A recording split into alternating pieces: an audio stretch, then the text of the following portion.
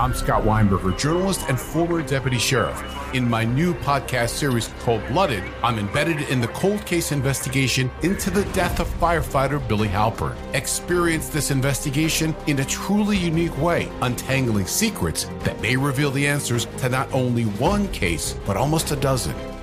Listen to Cold-Blooded, The Apollo Gym Murders on the iHeartRadio app, Apple Podcasts, or wherever you get your podcasts. Hey girlfriends, it's me, Carol Fisher, back with another season of the global #1 podcast, The Girlfriends.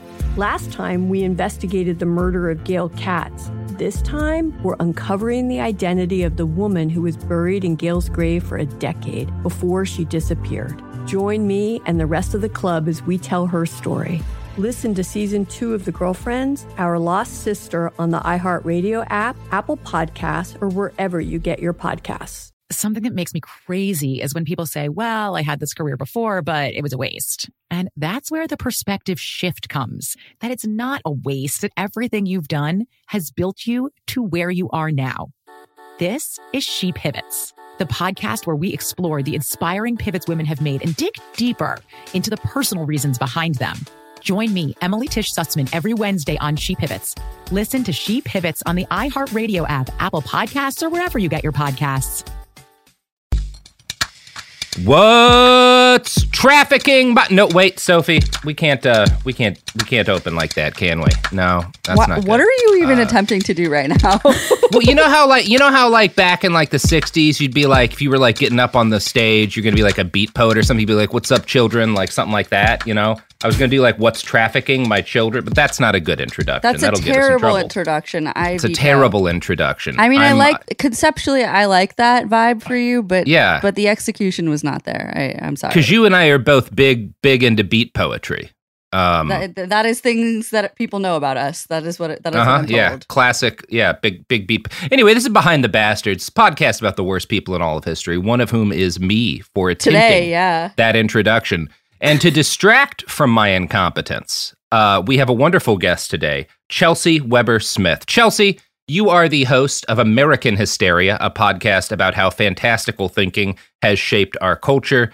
You deal with a lot of stuff like hoaxes and moral panics, which is just a wonderful premise for a show. How are you doing today, Chelsea?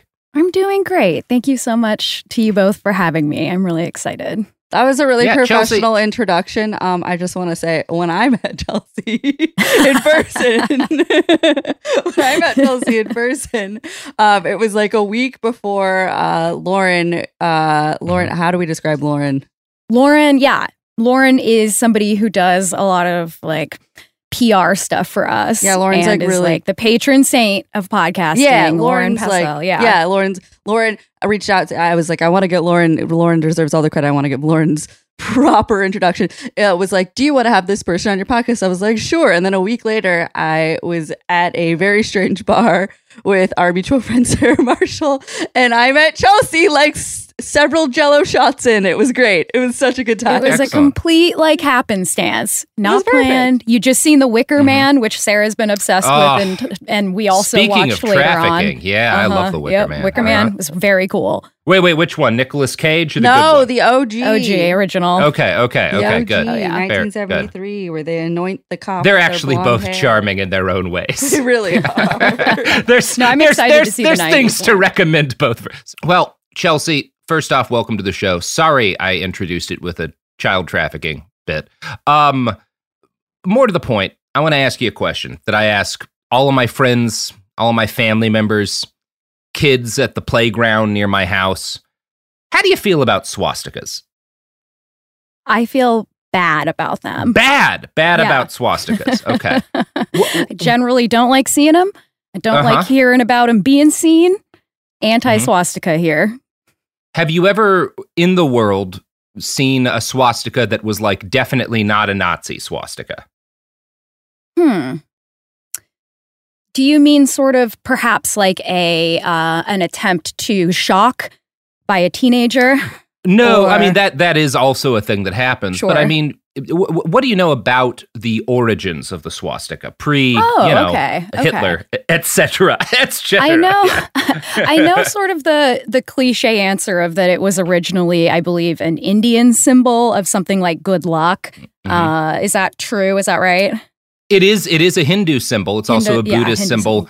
It actually goes back much further than that. So that's what we're talking about today. The working title of this week's episodes are "What's Up with Swastikas?"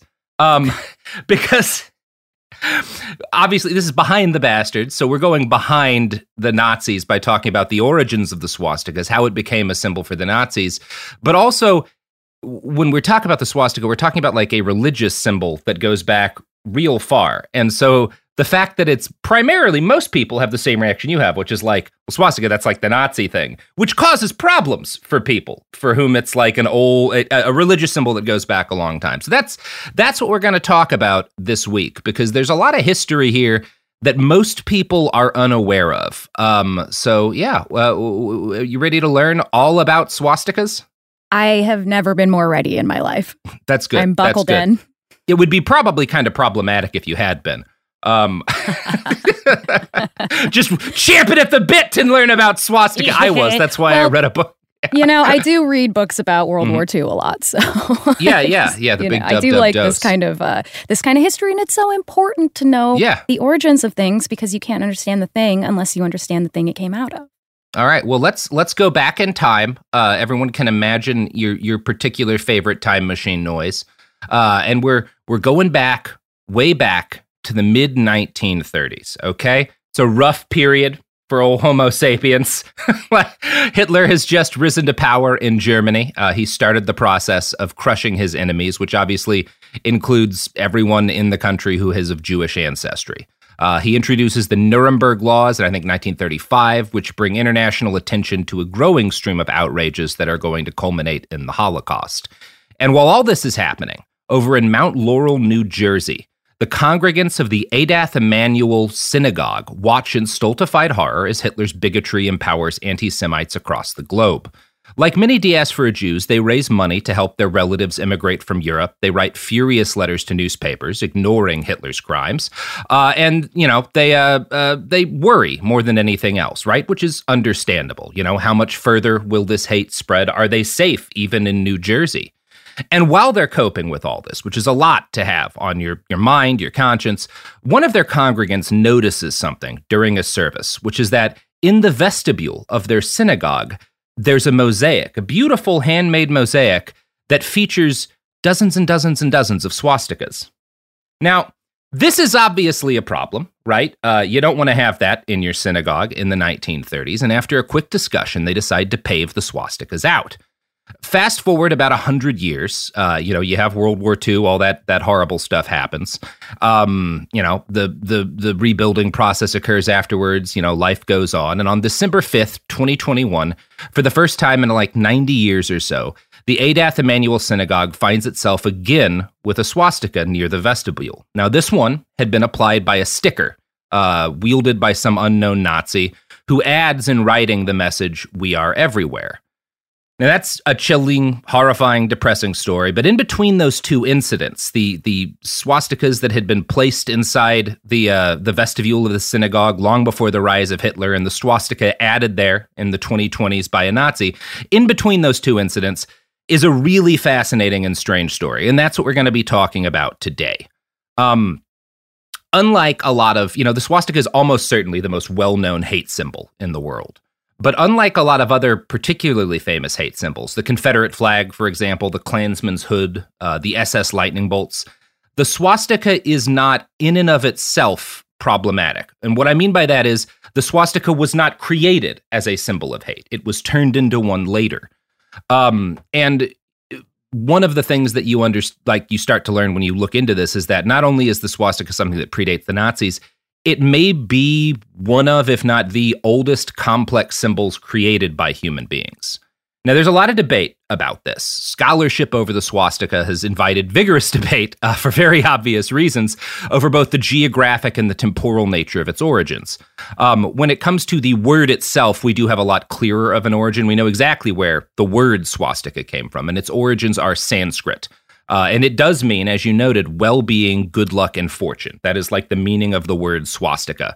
And in fact, the first recorded instance of the word swastika predates the first recorded instance of the symbol swastika in the Indus Valley, right? So in, India, that kind of region, the word swastika seems to predate the actual use of the symbol.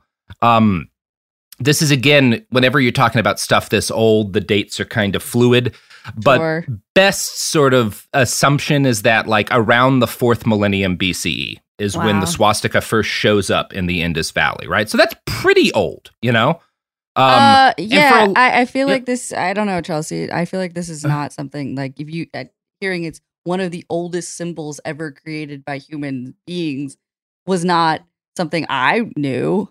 No, I did not expect that at all. I've been reading a lot of books lately about kind of the origins of the conception of God, which includes like so much religious symbolism. And this feels like right in my interests right now. And I'm so excited about this. And we'll talk a little bit later about why, but there were, starting at kind of the 1800s, which is when scholarship around the swastika in kind of the modern recognized sense of the word really starts.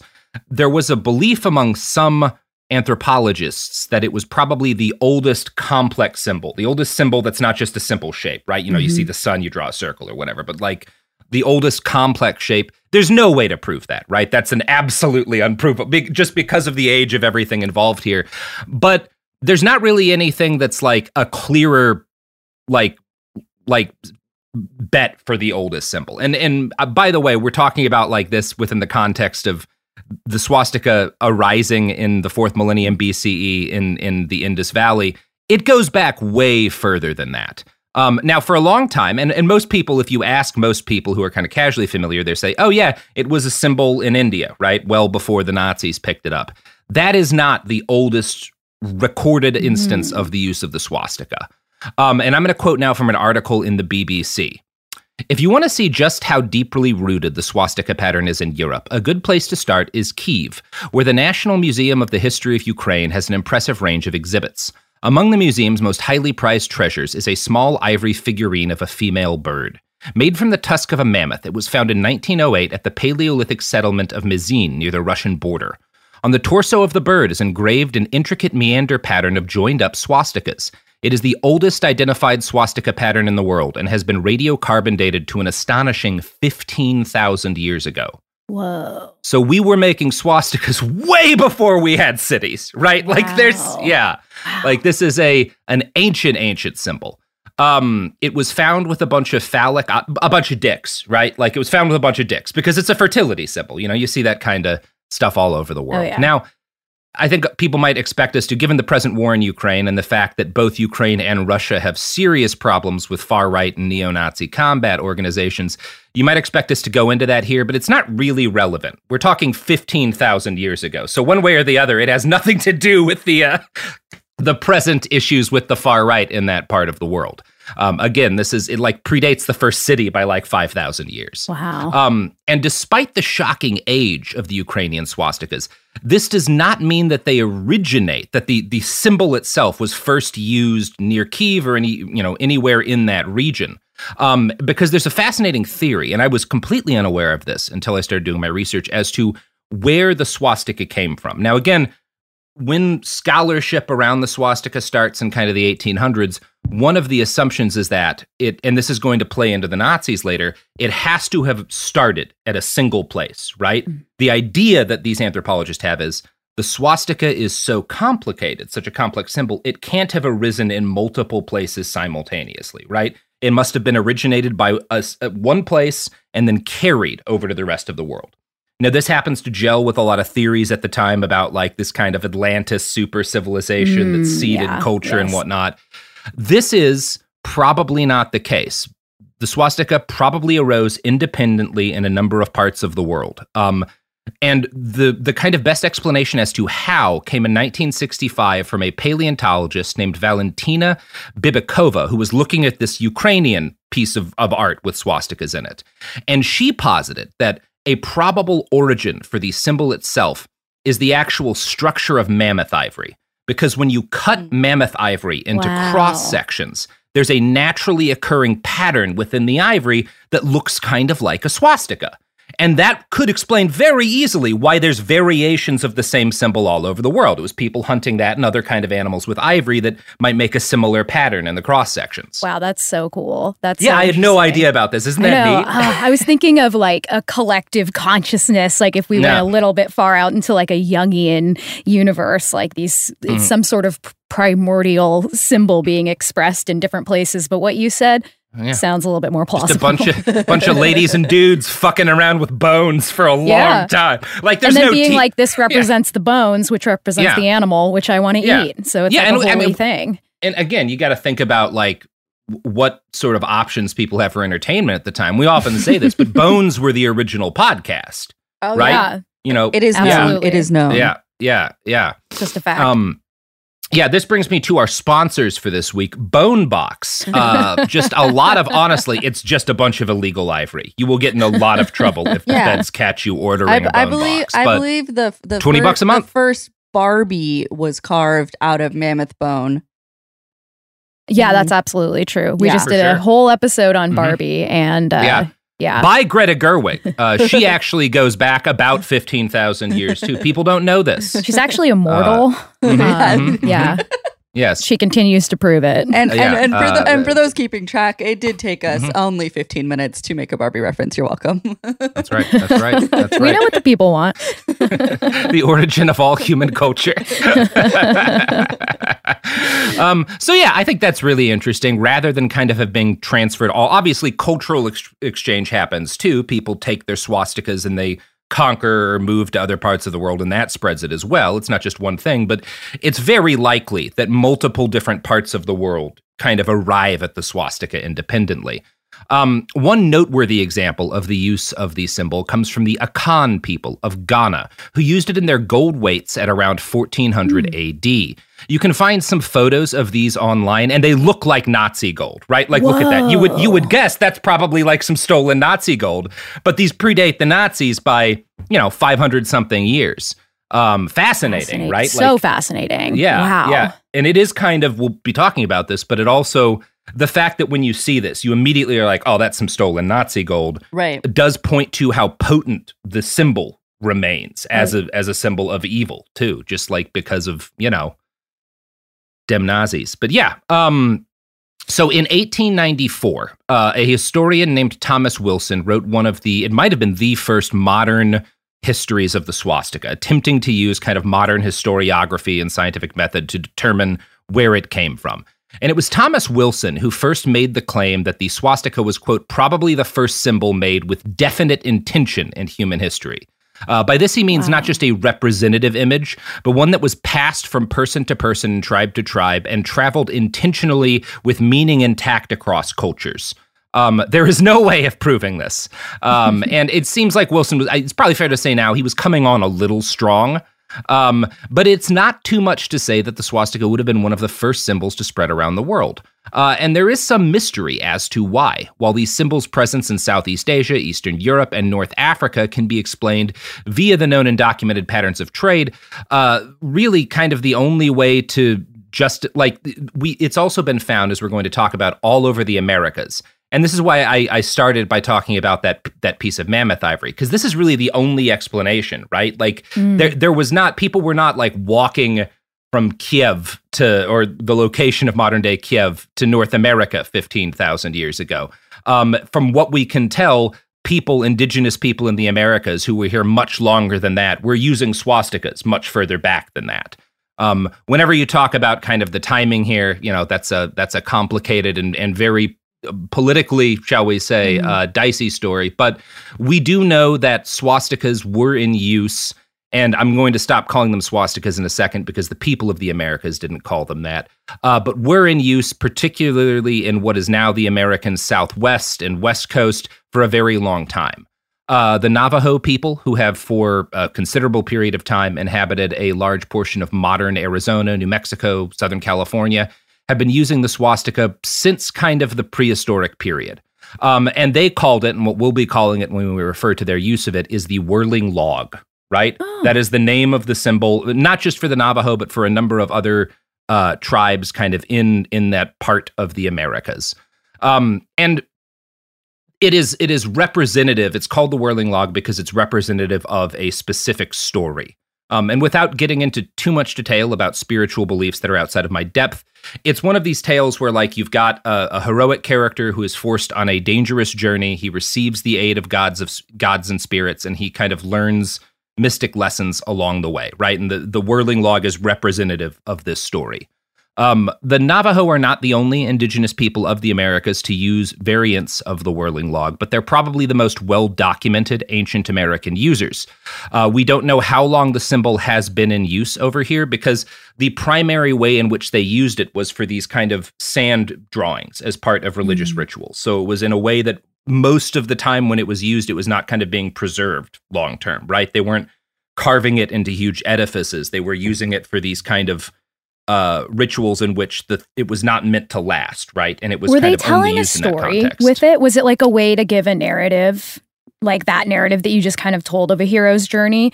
Do you know? I think it was representative of a specific story that had religious significance for them, and it was also like that kind of. It was used in a series of rituals that they carried out. That's kind of the extent of. I don't want to like get too deep into the weeds with it. You don't want to do that. A culture that I is not very far outside of my wheelhouse, but it was used widely, and it was used widely in a fashion that like most of the uses would not have been preserved for long periods of time because that was not the point of using the symbol. So I want to quote from an article in the Collector's Guide of New Mexico, talking about some of the historiography on the use of the Whirling Log. In his book, The Swastika Symbol in Navajo Textiles, Dennis J. Anger cites Thomas Wilson's research in the 1890s that the earliest evidence of the swastika in America was found in excavations in Tennessee and Ohio. That the swastika found its way to the Western Hemisphere in prehistoric times cannot be doubted. Anger quotes Wilson's writing. One of the specimens shows its antiquity and its manufacture by the Aborigines untainted by contact with the whites. And that's obviously 1890s language here, but it does originate. You find it in a number of parts of North America. I believe there's evidence of it in South America. Ohio. Yeah, Ohio and Tennessee. I believe it was a big brass swastika that was found like underground as part of an excavation. And so again, this goes back quite as far as we can tell. Like the likeliest assumption is that it was created and it was developed or whatever independently by people in the Americas, right? Which happens with a bunch of stuff, right? Kind of famously, the bow and arrow is developed independently by a number of different cultures. There's no reason why the swastika wouldn't. It's not more complex than a bow and arrow. For sure. But yeah. So I have a question really quick. Yeah. So does that mean there was some sort of like ivory situation happening here? I'm not like very privy to early animals in the Americas. There are mammoths in the Americas, right. So it may have been that. It may have just been somebody, perhaps somebody too, who was like, utilizing substances as part of a religious ritual who noticed that like, or who kind of saw, maybe it was like the way the clouds were moving around the sun or something that made it look like a spindle whirl. Who knows where it came, like how it first got used, because its earliest documented use kind of is outside of the Whirling Log use that the Navajo are using in the southeast part of the continent, because we're talking about like Tennessee, Ohio. So we probably will never know specifically who had it first in the Americas, but maybe even it might have originated in a couple of different cultures in the Americas independently. There's no reason why that wouldn't have been the case. Now, that book I just cited from, The Swastika Symbol in Navajo Textiles, was written in the 1890s because the swastika happened to be a very big topic at just that point in time. And this does bring us back to the Nazis. It all starts with what I would call a stupid genius, a guy named Heinrich Schliemann. And Heinrich Schliemann is the man who's going to find the ruins of Troy. And he's really bad at it. He does succeed in finding the ruins of Troy, but he's like the worst guy to find the ruins of Troy. He's such an idiot. So Schliemann's an interesting character, though. He's born December 26th, 1822, in a town that I'm not going to try to pronounce. It's in Germany. One of those German towns with just a mess of a name. He's the fifth of 9 children. His dad is a dirt poor pastor, and when Heinrich is 7, he becomes fascinated with the myth of the Trojan War. Now, at that point in time, in kind of the mid to late 1800s, when he's going to school and whatnot, the Trojan War is seen as probably an apocryphal story. Most serious scholars, at least, don't believe that it's a literal story about a literal war for Troy. It's kind of more of a mythological tale. But he falls in love with this story, and he certainly doesn't assume that it's a myth. Like many poor kids of his era, he was sent by his father to go live and work with a relative. You hear this kind of story a lot. We've covered a lot of Germans on this show, interestingly enough. And a lot of them have a similar background where it's like, we're kind of poor. His dad sent him off to live with his uncle or whatever. And when he's 9, he enrolls in a school where he lives away from his family for a couple of years. He was a lonely kid. One of the few constants in his early life, which was difficult, was his obsession with Greek and Roman mythology. His dad encourages this at first, but starts to get worried about it kind of later on because Heinrich just doesn't give it up. But then his father gets accused of embezzling church funds, which puts an end to Heinrich's education and forces him to apprentice as a grocer. He would later claim that his love of Homer really blossomed while he was walking home from work one day, and he comes across this drunk guy in the street who's just kind of reciting parts of the Odyssey. I don't know why that hit him so hard, but it did, and Schliemann spent the next few years going through something of an Odyssey himself. He lost his job after he started coughing up blood randomly one day. This is the 1800s. Just happens. Yeah, the thing you do. And what do you do when you start coughing up blood randomly? You get a job as a cabin boy on a boat, so that way they can at least throw your body overboard when you die, right? But he doesn't die, even though the boat he's on crashes in a storm. He survives and makes it to age 22, at which point he gets a gig for an import-export firm. This is where he's going to actually shine because he has an excellent head for business. He's extremely successful. He makes a bunch of money, picks up Dutch and Russian. And by the time he's 36 years old, he's rich and respected, and he decides, I'm going to retire, right? I've already stared death in the face a whole bunch of times. I'm not working anymore. I'm going to take my money, and I am going to roll the dice on what's always been my life dream, finding the city of Troy and proving that it was real. And I know you're wondering, where do the swastikas come in? They're a-coming, don't worry.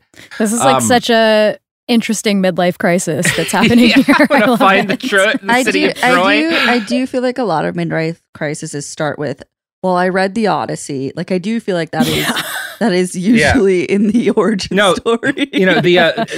Nowadays I think the equivalent of that is reading American Psycho for middle-aged businessmen. But back in the day, it was the Odyssey, the American Psycho of the old world. So accurate. Mm-hmm. Yeah, we all remember that moment where Odysseus is talking with the other Greeks about his business cards. Yeah, okay. So, as I noted earlier, there was tremendous debate in the day as to whether or not any city such as Troy had ever existed. Now, since ancient times, there had been a general area in Anatolia, which today is just kind of like we call Turkey, but that's the name for the geographical region. And that area there was a part of Anatolia called the Troad that had been in ancient times when the Romans are running shit. This is where everyone had just said Troy had been. And this is kind of one of the first pieces of nerd culture, right? Because Western nerd culture really starts with the Iliad and the Odyssey. Right. So in ancient Roman days, we're talking 2,000 years ago, rich nerds are traveling to the Troad to visit the sites that they think the Iliad took place in. Right. They're probably dressing up as Hector and Achilles, you know. Love that. Yeah. That's the birth of nerd culture right there. Anyway, whatever. There's no evidence. Again, there was not hard evidence that the city of Troy had been there. It's just the place people had gone to.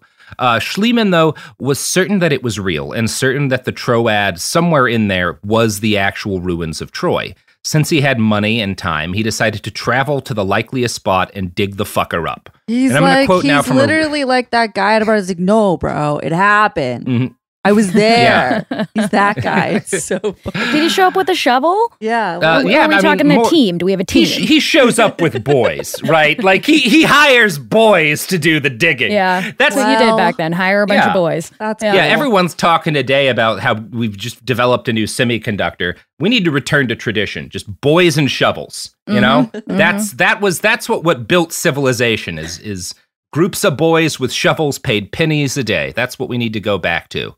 I just rewatched the Indiana Jones movie, so I'm real. I was like, what is in your brain right now that you're referring to? Oh, that's amazing. So he gets his boys, and he shows up at the Troad, and I'm going to quote for what comes next from a write-up by archaeologists for the British Museum. Frank Calvert lived in the Troad and owned land next to the mound of Hisarlik. An amateur but skilled archaeologist, he was convinced that this would be a good place to dig. So when Schliemann visited in 1868, with Homer in one hand and a spade in the other, determined to make his name in archaeology, Calvert found him easy to persuade. Now, this is a time when Calvert, kind of convinces Schliemann that, like, he's got a spot to dig that he thinks is where Troy is. This is a period of time where the Ottoman Empire, which governs the area, is kind of the sick man of Europe. And so it's a great place to be a rich guy who wants to, like, pay to fuck around, because normally most countries, if you're like, I want to dig up one of your, like, historical landmarks just to see what's under there, they'd be like, well, no, you're not allowed to do that. But Schliemann is kind of just able to bribe his way into things. It's a little bit messier of a period of time. And shockingly, Calvert was right. He picks the right area. He does, in fact, know where the ruins of Troy are. But it's not immediately obvious. They start finding, like, ruins and shit ephemera, but it's not obvious to them because they don't really know what they're doing, that these are ruins of Troy that they found.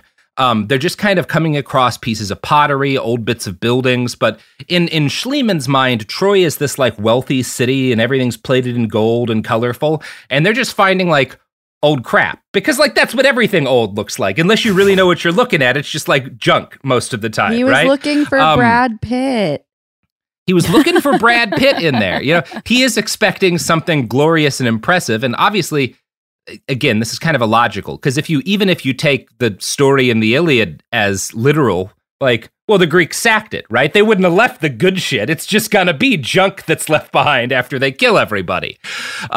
So they dig past what they think of as the crap. They keep going deeper and they keep going deeper. And I'm gonna quote from the Smithsonian Magazine now.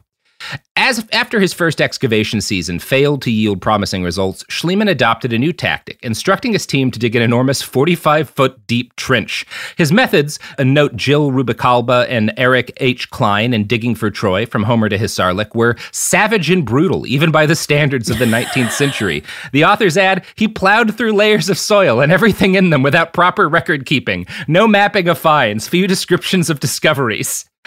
So he finds Troy, but he digs past it and destroys most of the ruins of Troy, or at least a lot of them, until he finds some gold that he decides must have belonged to the famous King Priam. Archaeologists will later prove it's way older than that. Like, he did find some cool looking gold shit, but it is not from fucking Priam. And he obliterates most of the actual traces of historic Troy because Schliemann is kind of a weeaboo, right? Like, he's a Homer weeaboo, right? Anyway, very funny story. How this relates back to our premise today is that one of the clear discoveries that Heinrich did make was he finds a bunch of pottery in this mound adorned with a fascinating symbol, the swastika. Now, at this point, people knew the swastika is in use. Not only are the Navajo and other peoples in the Southwest using it, but it's in use all over Southeast Asia, right? It is a religious symbol for Hindu people. It's a religious symbol for Buddhist people. You find it all over stuff in China. It's a very common symbol in China as well, not just for Buddhists. So this is kind of, and the reason why this sort of electrifies people is that when you're talking about the late 1800s, think back to the episodes we've done on Helena Blavatsky and stuff. This is the origins of the stuff that's going to become Nazi race science. People are already talking about Aryans. They're talking about this kind of mythical precursor civilization that they believe seeded, high civilization around the world, that presumably to a lot of Europeans is like white, right? Like that's a big like belief at the time. And we know that like these Indo-Aryan people that kind of start off in the Indus Valley have traveled around like up in through Southeast Asia, up through like modern day Russia and into Europe. And the fact that they find swastikas in these ruins of Troy is kind of evidence of this root race, this precursor Aryan people, right? That's how it gets interpreted by a lot of folks at the time, right? This is proof of these theories that are starting to gain a lot of purchase among chunks of European society. Schliemann is fascinated by the swastika, and he continues, it's a big deal when he finds what he thinks is Troy that we now know is something else, but he keeps doing archaeology around the world, often illegal archaeology, generally bad archaeology, but because a lot of people had not been digging in the places he was, he also does find a lot of shit, and some of the shit he finds is that he keeps finding swastikas on stuff, right? He would later decide that the swastika, because he finds a bunch of swastikas in like old Jewish like religious icons and like temples and stuff, he decides that it's related to the Hebrew letter tau, which is the sign of life and was ritualistically drawn on the foreheads of believers, which incidentally is how Charles Manson would later explain why he put a swastika on his forehead.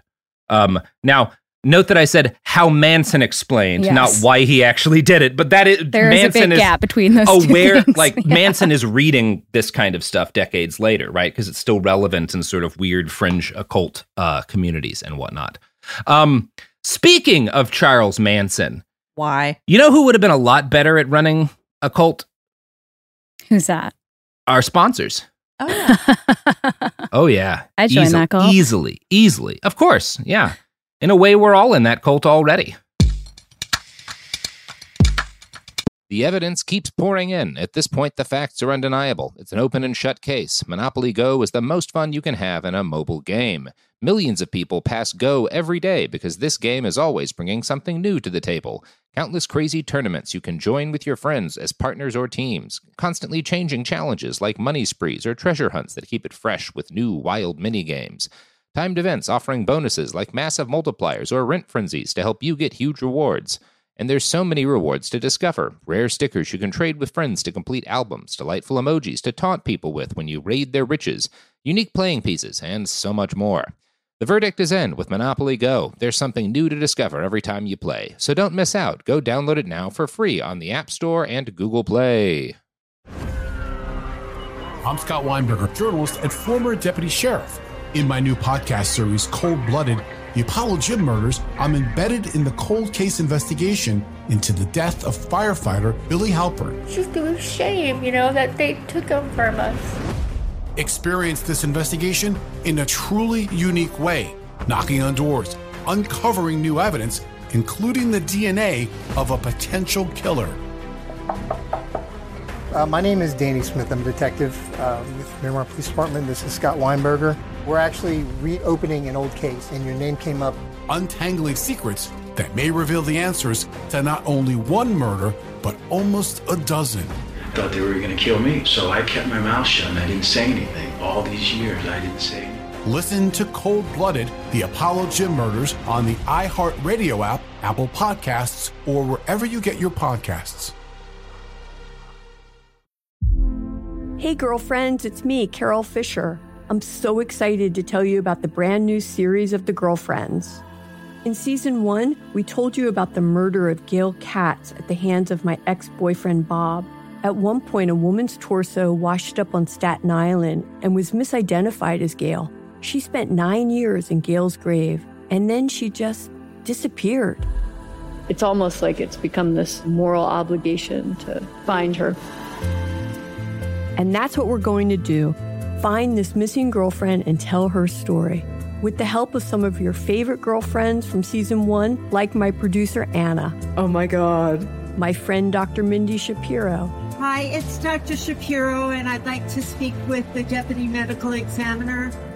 And of course, Gail's sister, Elaine Katz. Having no closure, it kills you.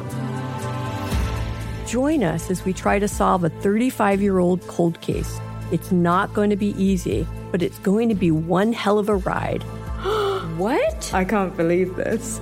Listen to Season 2 of The Girlfriends, Our Lost Sister on the iHeartRadio app, Apple Podcasts, or wherever you get your podcasts.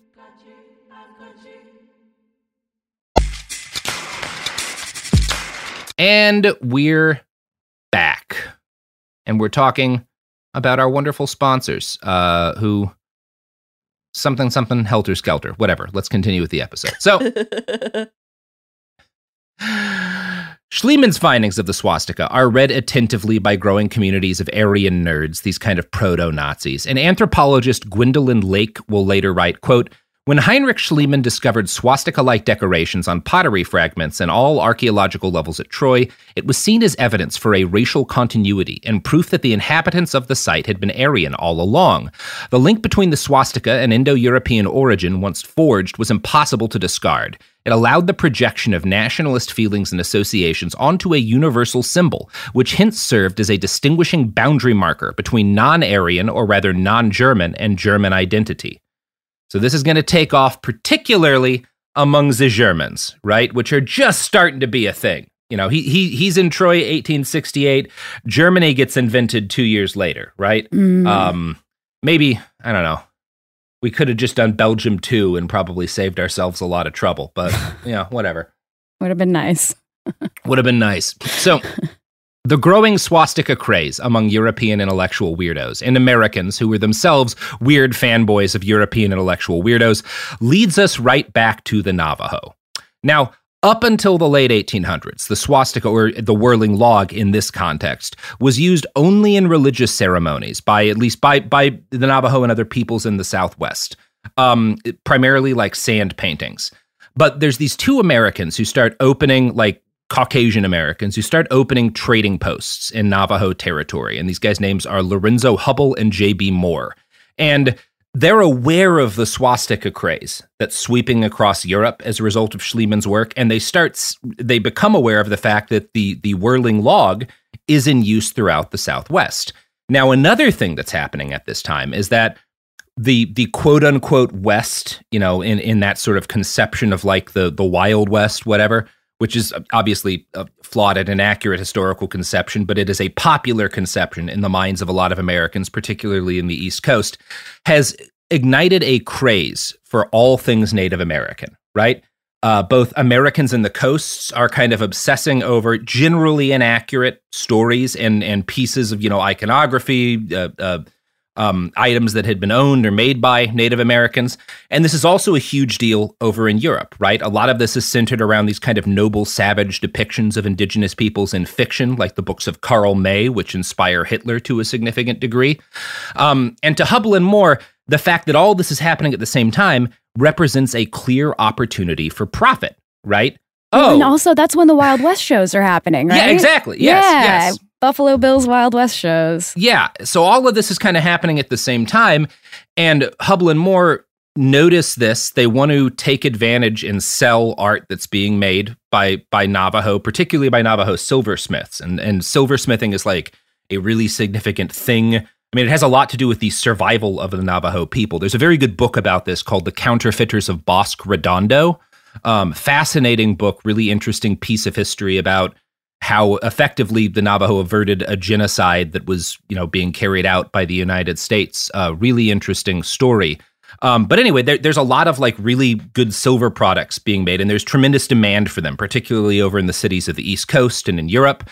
And when Hubble and Moore see that the swastika is, or in this case, the whirling log is a symbol in use here, they're like, you guys got to start putting that on some of this silver stuff and some of this other artwork that you're putting out, because that shit'll sell. People love white people love swastikas right now. You got to start making this on stuff, right? And so, yeah. And again, a lot of the stuff that's being made is being made by folks in the area, like Pueblo people. But it all kind of gets marketed as like, a specific, these are, Navajo relics and whatnot that we're selling to you in New York or whatever. And the two most popular motifs in the artwork that's being taken from the Southwest and sold over in the cities of the East Coasts are Indian heads and swastikas. Those are the two things that white people want to buy when they're buying this stuff. Wow. Yeah. No idea. Yeah, I had no idea.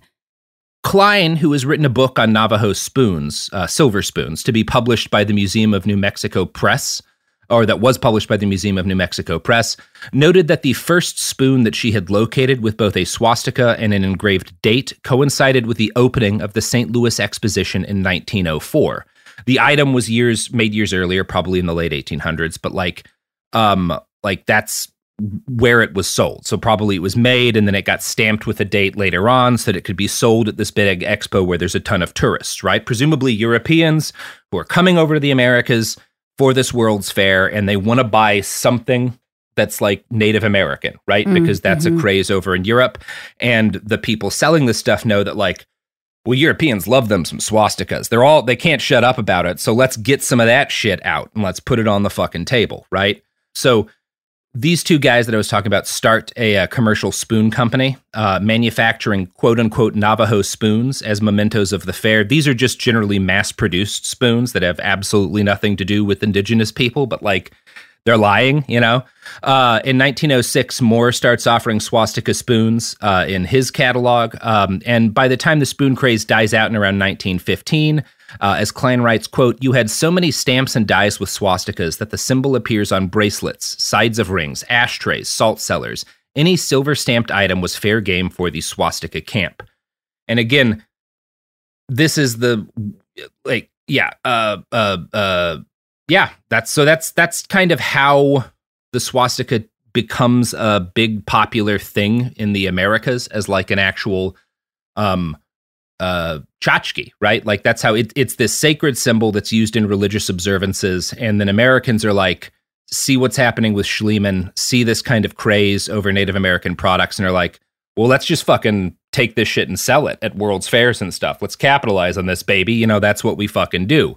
And so it sounds like Americans were already kind of soaked in this symbol. Like it's everywhere, like a WWJD bracelet or something. Well, that is actually exactly how ubiquitous it becomes. Yeah. So this is the growth of the swastika obsession in the United States. And again, the actual symbol as it's being used by indigenous Americans, or at least, you know, the group that it's being claimed to be made from, is the whirling log, but I'm saying swastika because that is what Americans are calling it, and they're specifically thinking about the quote-unquote Aryan swastikas that Schliemann has found, right? Okay. So in Europe, obviously, the anti-Semitic right, which is a growing power, is using the swastika and adopting it as kind of a symbol, but it's still not exclusive to it there. And in the United States, it becomes very quickly divorced from any real meaning at all beyond good luck or general good vibes. Through the early 1900s, it starts to become one of the most ubiquitous symbols for marketing and product logos in the country. If I could compare the swastika in the Americas in the early 1900s to any modern symbol, it would probably be the peace sign. Like it is used. Think about like a peace sign on a can of Arizona iced tea. That's how they use the swastika in this period of time. Wow. And again, some Americans, particularly in the cities, would be familiar with it as an Aryan symbol. Many of them would have seen it in purported Indian artwork, you know, spoons and the like. But they also wouldn't have looked askance at seeing a swastika printed on the label of a cigar, which happened regularly, or on a colorful ad for Coca-Cola, who used the swastika freely in both print ads and decorative tchotchkes. Wow. Yeah. This causes a problem last year because there's this guy in Chattanooga with a metal detector who's just kind of like walking around the woods or whatever, and he finds an old metal swastika with a Coca-Cola logo on it. Wow. Advertising bottles for just 5 cents. And Sophie's going to show you this Coca-Cola swastika. I can't speak. What? It's a bottle opener too. It's got a little opener. Hook on there to open bottles. That is so wild. And of course, I imagine that people did not know the full context of this item when it was put onto the internet. If this wasn't equated to Nazism, what a very cool looking thing. Yeah.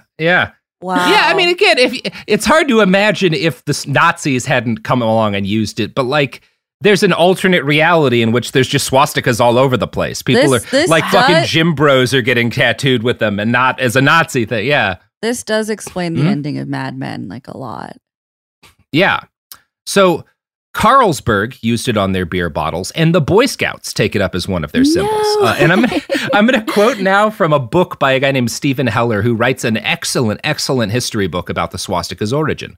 Quote, "The Boy Scouts established an Order of the White Swastika in Portsmouth, Ohio, Camp Russell, New York, and St. Joseph, Missouri. Over the course of 12 weekends, Scouts completed 12 different skills.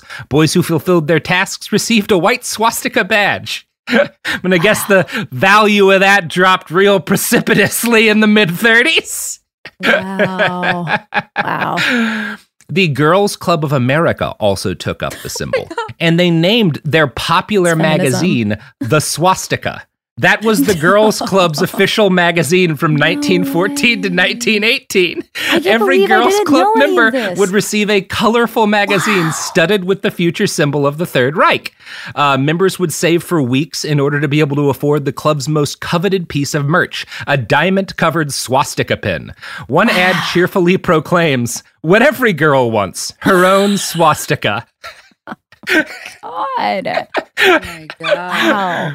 And again, absolutely, these are not fascist. There's nothing problematic about these, but you cannot find an issue of the swastika that doesn't look like straight up Nazi propaganda, right? Well, and it makes everything so confusing in terms of trying to really separate out what is a Nazi symbol and what's not, because America. Can we describe this thing that you're showing us, Robert?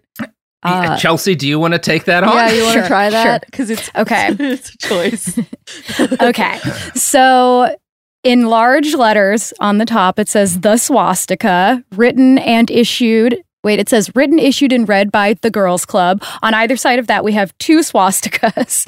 And then below that, a glamorous Girl Scout, Girl Club member who's wearing kind of like a big bow in her hair, and she's got like a handkerchief tied around her neck, and she's just kind of looking up in a glamorous look. And then it says kind of cherub-like at the same time. Cherub-like. Yeah, definitely cherub-like, but there's like a little undercurrent of like something controversial about her. I don't know what it is. But then it says juniors, seniors, everybody, and then it gets really small and I can't read it. Yeah. Here's one more month. Yeah. Super funny. For winning a prize in the big contest. The big swastika contest. My goodness. I just love that. What every girl wants, a swastika of her own. Oh my gosh. Incredible. Here's ads. The evidence keeps pouring in. At this point, the facts are undeniable. It's an open and shut case. Monopoly Go is the most fun you can have in a mobile game. Millions of people pass Go every day because this game is always bringing something new to the table. Countless crazy tournaments you can join with your friends as partners or teams. Constantly changing challenges like money sprees or treasure hunts that keep it fresh with new wild mini-games. Timed events offering bonuses like massive multipliers or rent frenzies to help you get huge rewards. And there's so many rewards to discover. Rare stickers you can trade with friends to complete albums, delightful emojis to taunt people with when you raid their riches, unique playing pieces, and so much more. The verdict is in with Monopoly Go. There's something new to discover every time you play. So don't miss out. Go download it now for free on the App Store and Google Play. I'm Scott Weinberger, journalist and former deputy sheriff. In my new podcast series, Cold Blooded, The Apollo Gym Murders, I'm embedded in the cold case investigation into the death of firefighter Billy Halpern. It's just a shame, that they took him from us. Experience this investigation in a truly unique way, knocking on doors, uncovering new evidence, including the DNA of a potential killer. My name is Danny Smith. I'm a detective with Miramar Police Department. This is Scott Weinberger. We're actually reopening an old case, and your name came up. Untangling secrets that may reveal the answers to not only one murder, but almost a dozen. I thought they were going to kill me, so I kept my mouth shut and I didn't say anything. All these years, I didn't say anything. Listen to Cold Blooded, The Apollo Gym Murders on the iHeartRadio app, Apple Podcasts, or wherever you get your podcasts. Hey, girlfriends, it's me, Carol Fisher. I'm so excited to tell you about the brand new series of The Girlfriends. In season 1, we told you about the murder of Gail Katz at the hands of my ex-boyfriend, Bob. At one point, a woman's torso washed up on Staten Island and was misidentified as Gail. She spent 9 years in Gail's grave, and then she just disappeared. It's almost like it's become this moral obligation to find her. And that's what we're going to do. Find this missing girlfriend and tell her story. With the help of some of your favorite girlfriends from season 1, like my producer, Anna. Oh my God. My friend, Dr. Mindy Shapiro. Hi, it's Dr. Shapiro, and I'd like to speak with the deputy medical examiner. And of course, Gail's sister, Elaine Katz. Having no closure, it kills you. Join us as we try to solve a 35-year-old cold case. It's not going to be easy, but it's going to be one hell of a ride. What? I can't believe this. Listen to season 2 of The Girlfriends, Our Lost Sister on the iHeartRadio app, Apple Podcasts, or wherever you get your podcasts.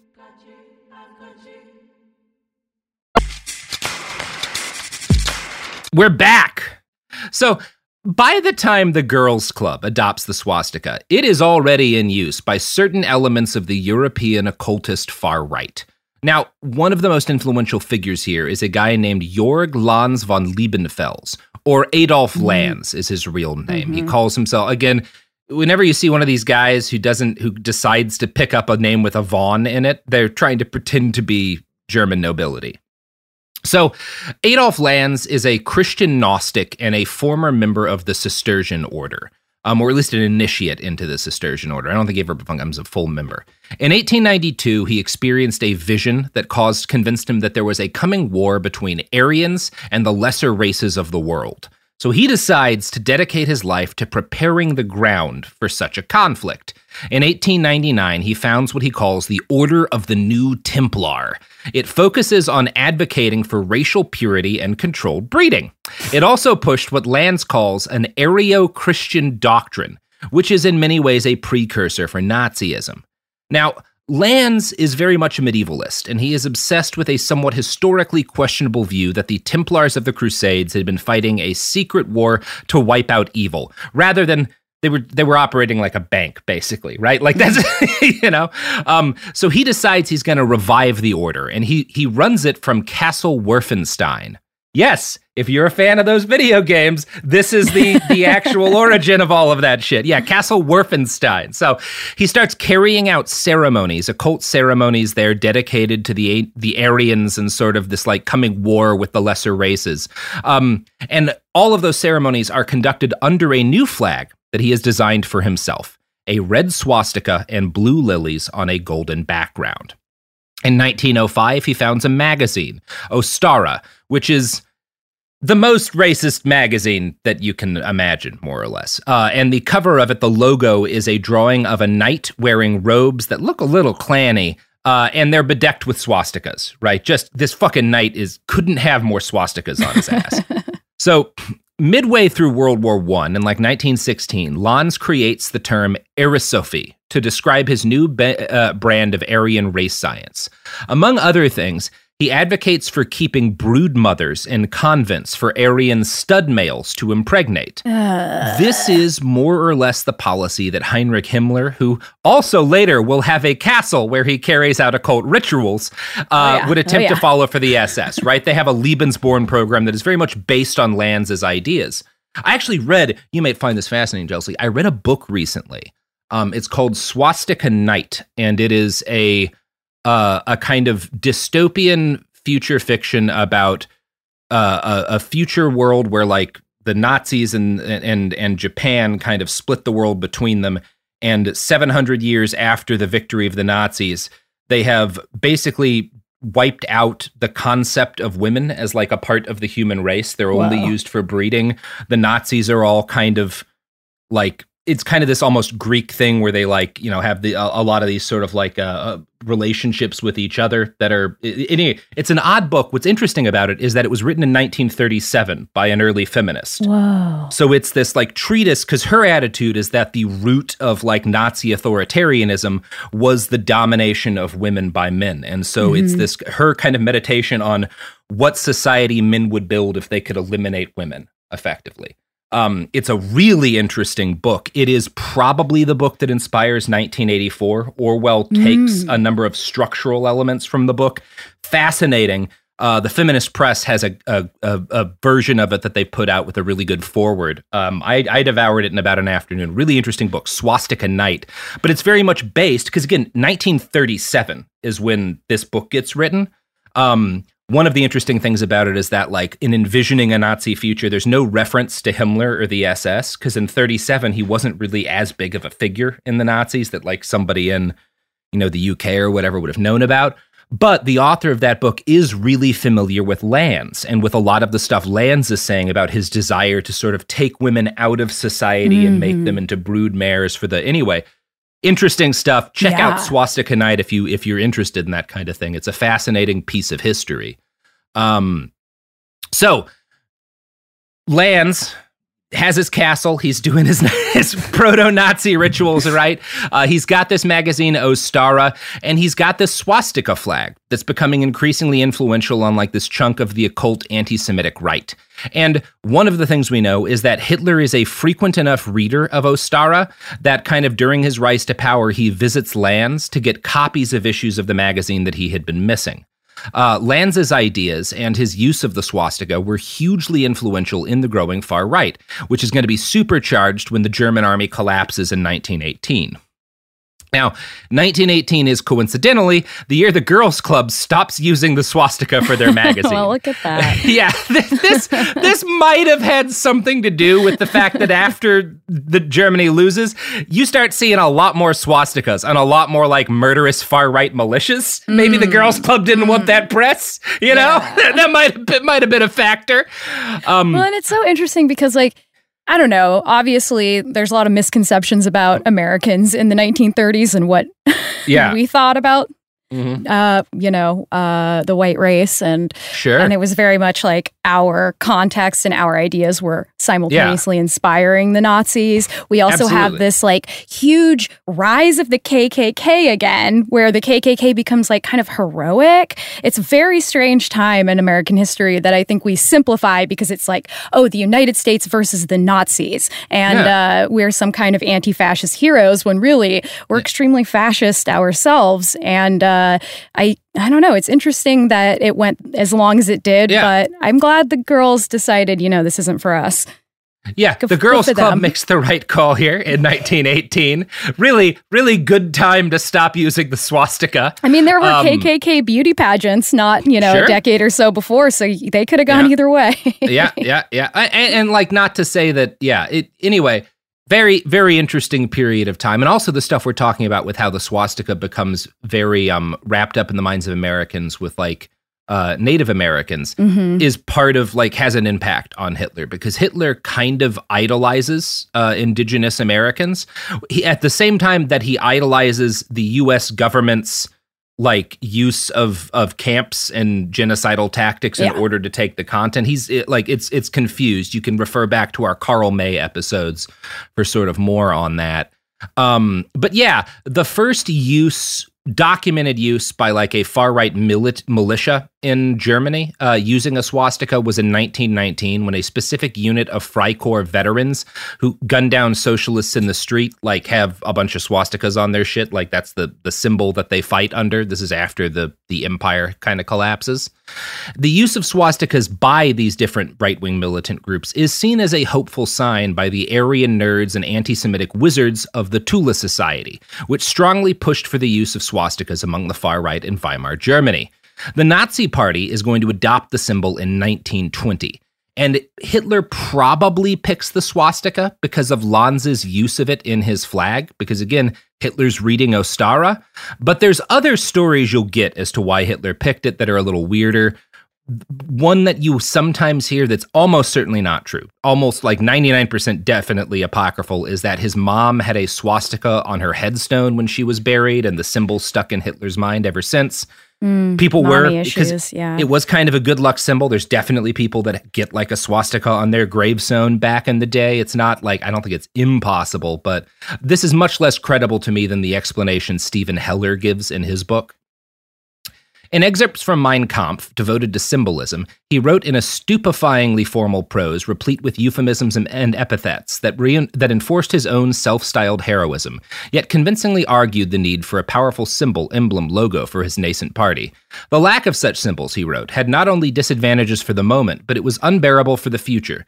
The disadvantages were above all that the party members lacked every outward sign of their belonging together, while for the future it was unbearable to lack an emblem that had the character of a symbol of the movement, and that as such could be put up in opposition to the International, the Communists. Hitler recalled the first time he witnessed a large Communist Party rally where he saw a sea of red on flags, scarves, and flowers among the 100,000 in attendance. I personally could feel and understand how easily a man of the people succumbs to the suggestive charms of such a grand and massive spectacle. And so that's that's realistically, he's looking for a powerful symbol that can be like that red flag that people can unite under, that's already iconic. And the swastika's everywhere. People are comfortable with it. People like it. It's a striking symbol.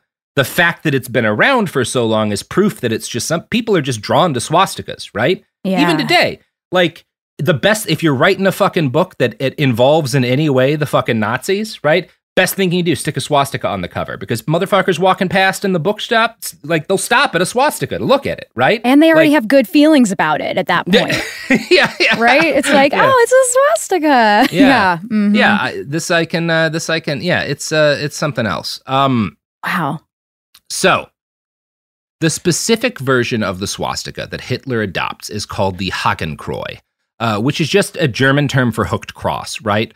It faces the opposite direction. Hitler's going to flip the swastika around from its most common use, but others, you can find swastikas that are flipped around prior to the Nazis. He's not the only person who ever does this. Where Hitler is unique is that he tilts his Hakenkreuz 45 degrees from horizontal. And this is the way you're going to see it in the 1935 national flag of Germany. His swastika is usually tilted, right? There is one more point that kind of argues for the fact that Lanz's swastika flag in his magazine Ostara was the influence for Hitler, which is that when the Nazis come to power, Hitler bans Lanz's writing. And Heller suggests, quote, this is perhaps a way for Hitler to disavow the fact that he was influenced by anything other than his own immaculate conceptions. Mm-hmm. Uh-huh. Yeah. Yeah. That makes sense to me. Classic Hitler. Yeah. Classic Hitler. A little bitch. Now, while the symbol at this point started to accrue a distinctly more toxic sheen for Europeans, Americans then as now didn't give two tugs of a dead rat's tail what those creepy foreigners were doing over in Europe. The 1920s are a banner age for utterly meaningless uses of the swastika in any fucking product imaginable. And I think my favorite, in retrospect, funny swastika-themed product is probably this tube of fresh antiseptic deodorant cream, which also heals and soothes tender sore feet for just 10 cents.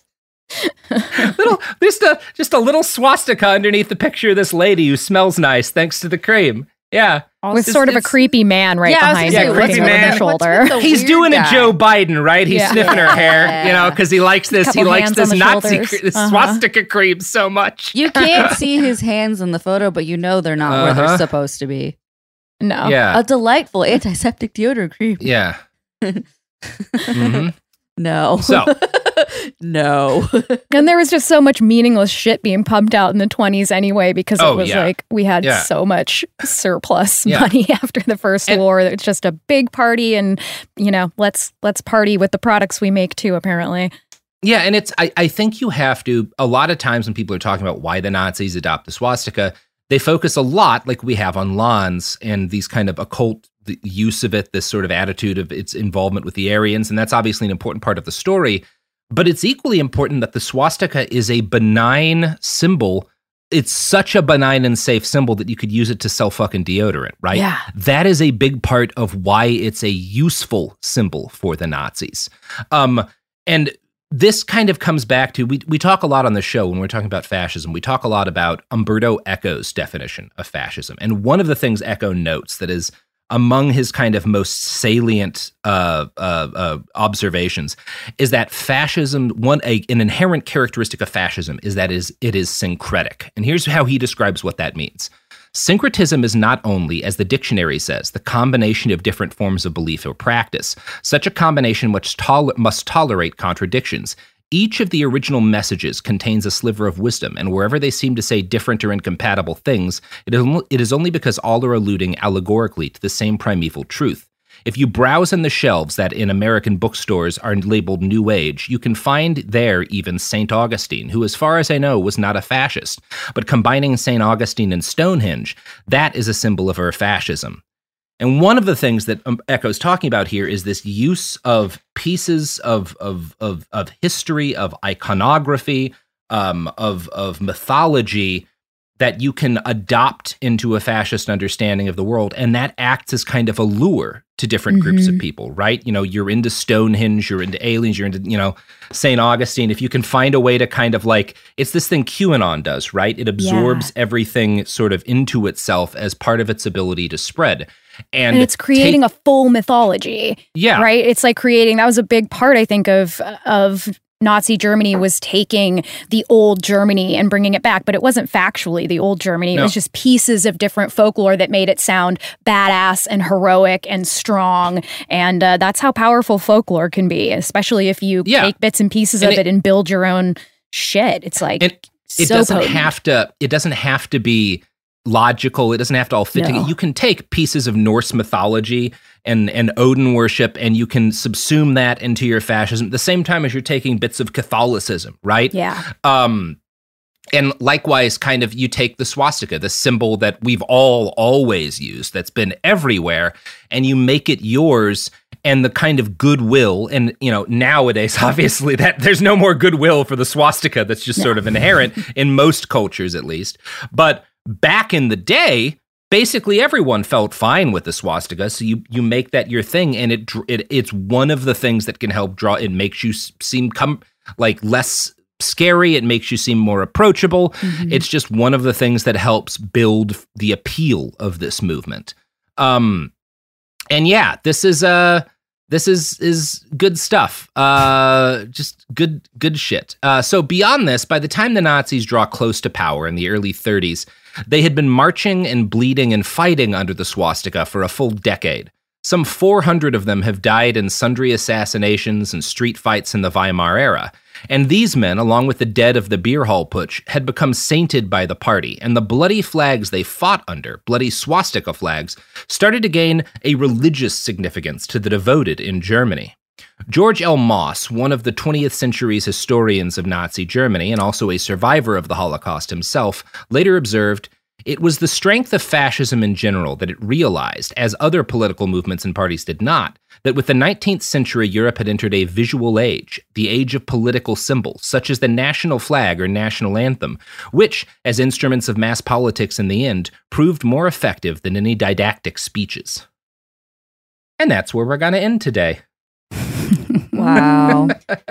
How you doing, Chelsea? I'm just so impressed and intrigued by this research. And yeah, I had no idea. And I honestly feel a little shocked at myself for not knowing more about this. But I did. Most people you didn't either, don't I guess. know it's just about this.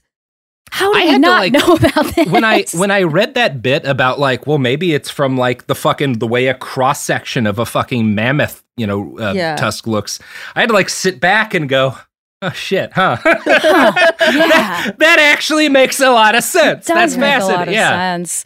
Yeah, and I just love the idea that symbols simultaneously appear in different cultures like that. I mean, and I think there are these explanations that we can have, but there's also something possibly built into our DNA that maybe we'll never understand about why we're attracted to certain symbols biologically. Maybe they represent something that we're recognizing on an unconscious level. But yeah, it's like the use of red is an effective color to use for a lot of different things because it gets our attention in the same way that I have a little feeder for my chickens where they there's little red nubs because chickens just peck at shit that's red because blood is red. It's the same reason why if one of them gets injured, the others will start eating it, right? Because they see red and they go after it.